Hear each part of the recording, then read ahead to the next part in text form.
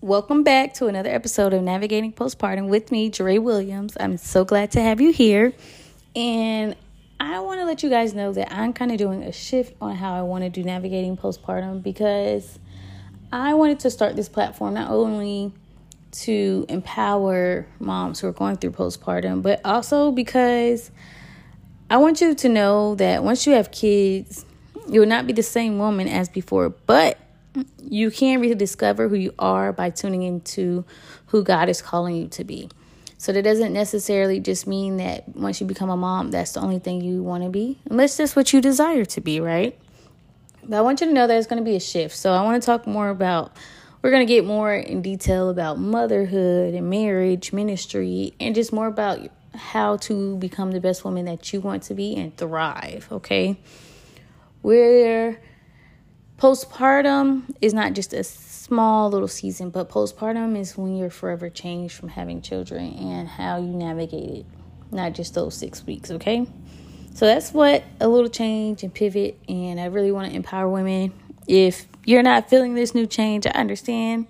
Subscribe, but I thank you for the support that you are doing, and if you are, thank you for staying, but I just want to be able to just be a light in a vessel to moms who are struggling through the postpartum and knowing that they can overcome this and become better.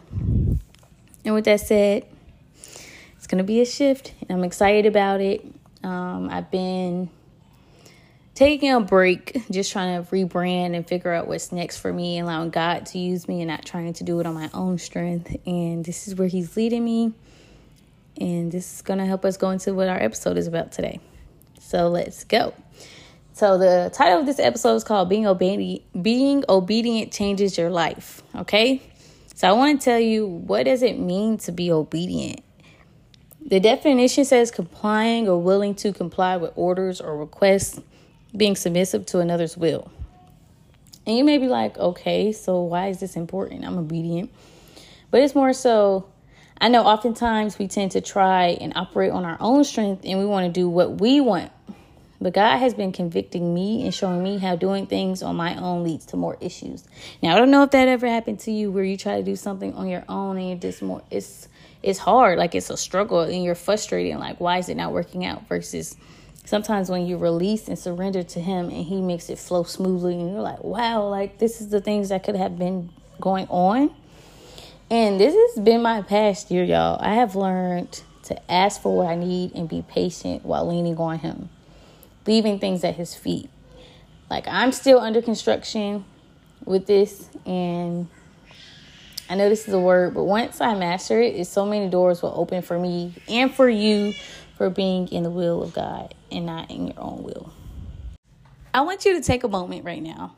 Think about, what are you trying to do on your own right now? And really think, is it working for me? Take a moment. All right, now that you asked yourself that, I want you to say, is it working? Are you frustrated? Do you feel like you're burnt out? Do you feel like it's not working? Or are you the opposite? You're like, it's been working, it's good, I'm in a flow, like I can control things, right? But based on your response, I want to help you move forward so that the shift can happen in that area if you are also struggling in this area. Because oftentimes when things are flowing and you don't have any challenges, you're like, oh, I think I'm in control of these things. But when it shifts, how does your perspective look? You know, how is your heart towards life? Are you filled with peace? Are you filled with joy?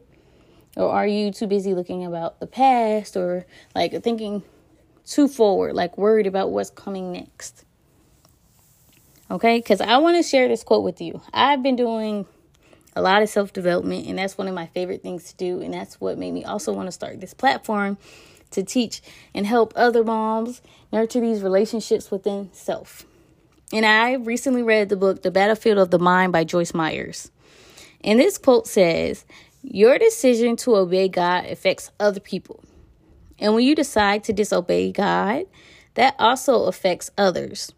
You may disobey God and choose to stay in the wilderness, but please keep in mind that if you now have or ever have children, your decision will keep them in the wilderness with you.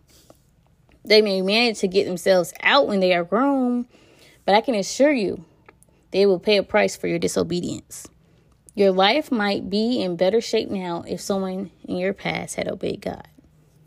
And you might be like, what is the wilderness? But let's think about in the Old Testament. The wilderness is where the Israelites stayed for 40 years because they were complaining, frustrated, and didn't believe in what God was doing for them. If you haven't heard of them, it's about enslaved people in Egypt. And God told Moses to help deliver them and set them free. It wasn't an easy process. There were challenges and frustration and having to have patience. But he made it happen after being consistent while believing in what God told him. He was really leaning on him, and God was telling him, keep going. And he was like, Lord, they're not listening. He was like, keep going. And once they were free, they were excited until they faced challenges again. So when it was time for them to walk in faith, they chose to do the complete opposite. They were complaining. They were like, man, we should have went back instead of just being free. We should have just stayed slaves. And they made an 11-day trip to take 40 years killing off generations, guys. Then a generation was created who wanted better, so they made it to the promised land. And I'm telling you this because I don't want you to stay in the wilderness if you feel like nothing's changing in your life. It's just everything. You think everything is just tough. Like, life can be tough. There's challenges, but that's what makes us stronger. And yes, I'm working on my heart posture as well. Instead of being frustrated, find peace into the challenges and lean in and be patient and allow God to do the work so that I can be transformed, because each situation that we go through makes us a better person.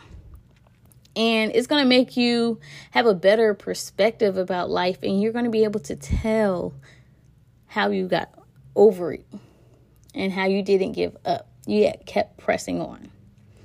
So I'm going to ask you, do you want to stay in the wilderness because you want things to go your way so that it can be smooth sailing and easy all the time? Or are you going to surrender for better?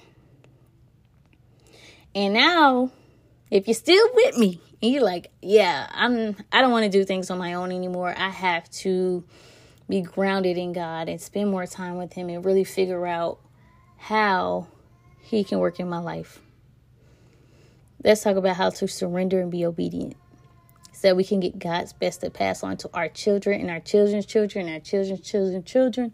Like, just leaving an inheritance. And an inheritance doesn't always have to be something that's financial. Think about wisdom. Think about other things you can instill along with the finances as well.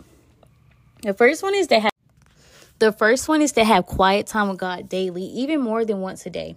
Meditate on his word. Like, don't just read. It's not enough to just read like it's a book. You have to underline and figure out what the definitions of words mean so that you can interpret it for yourself. Pray for yourself and others. Think about how a shift can happen, not just for you, but the people around you and the people in the world. And just really spend that time pouring out your heart so that when you are finished, you can listen to him pour back into you to guide you on your next steps. Worship. Serve.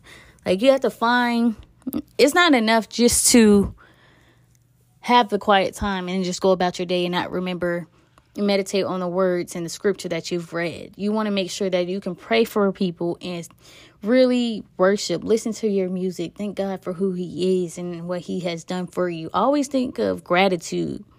Gratitude can keep you grounded when things are not going how you want it to be.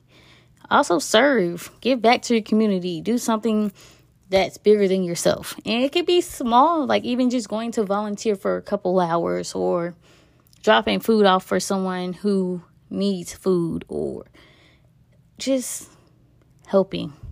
Just be helpful. Show empathy. Show kindness. That's the first one. You have to have quiet time and be able to use quiet time to go and serve throughout the day.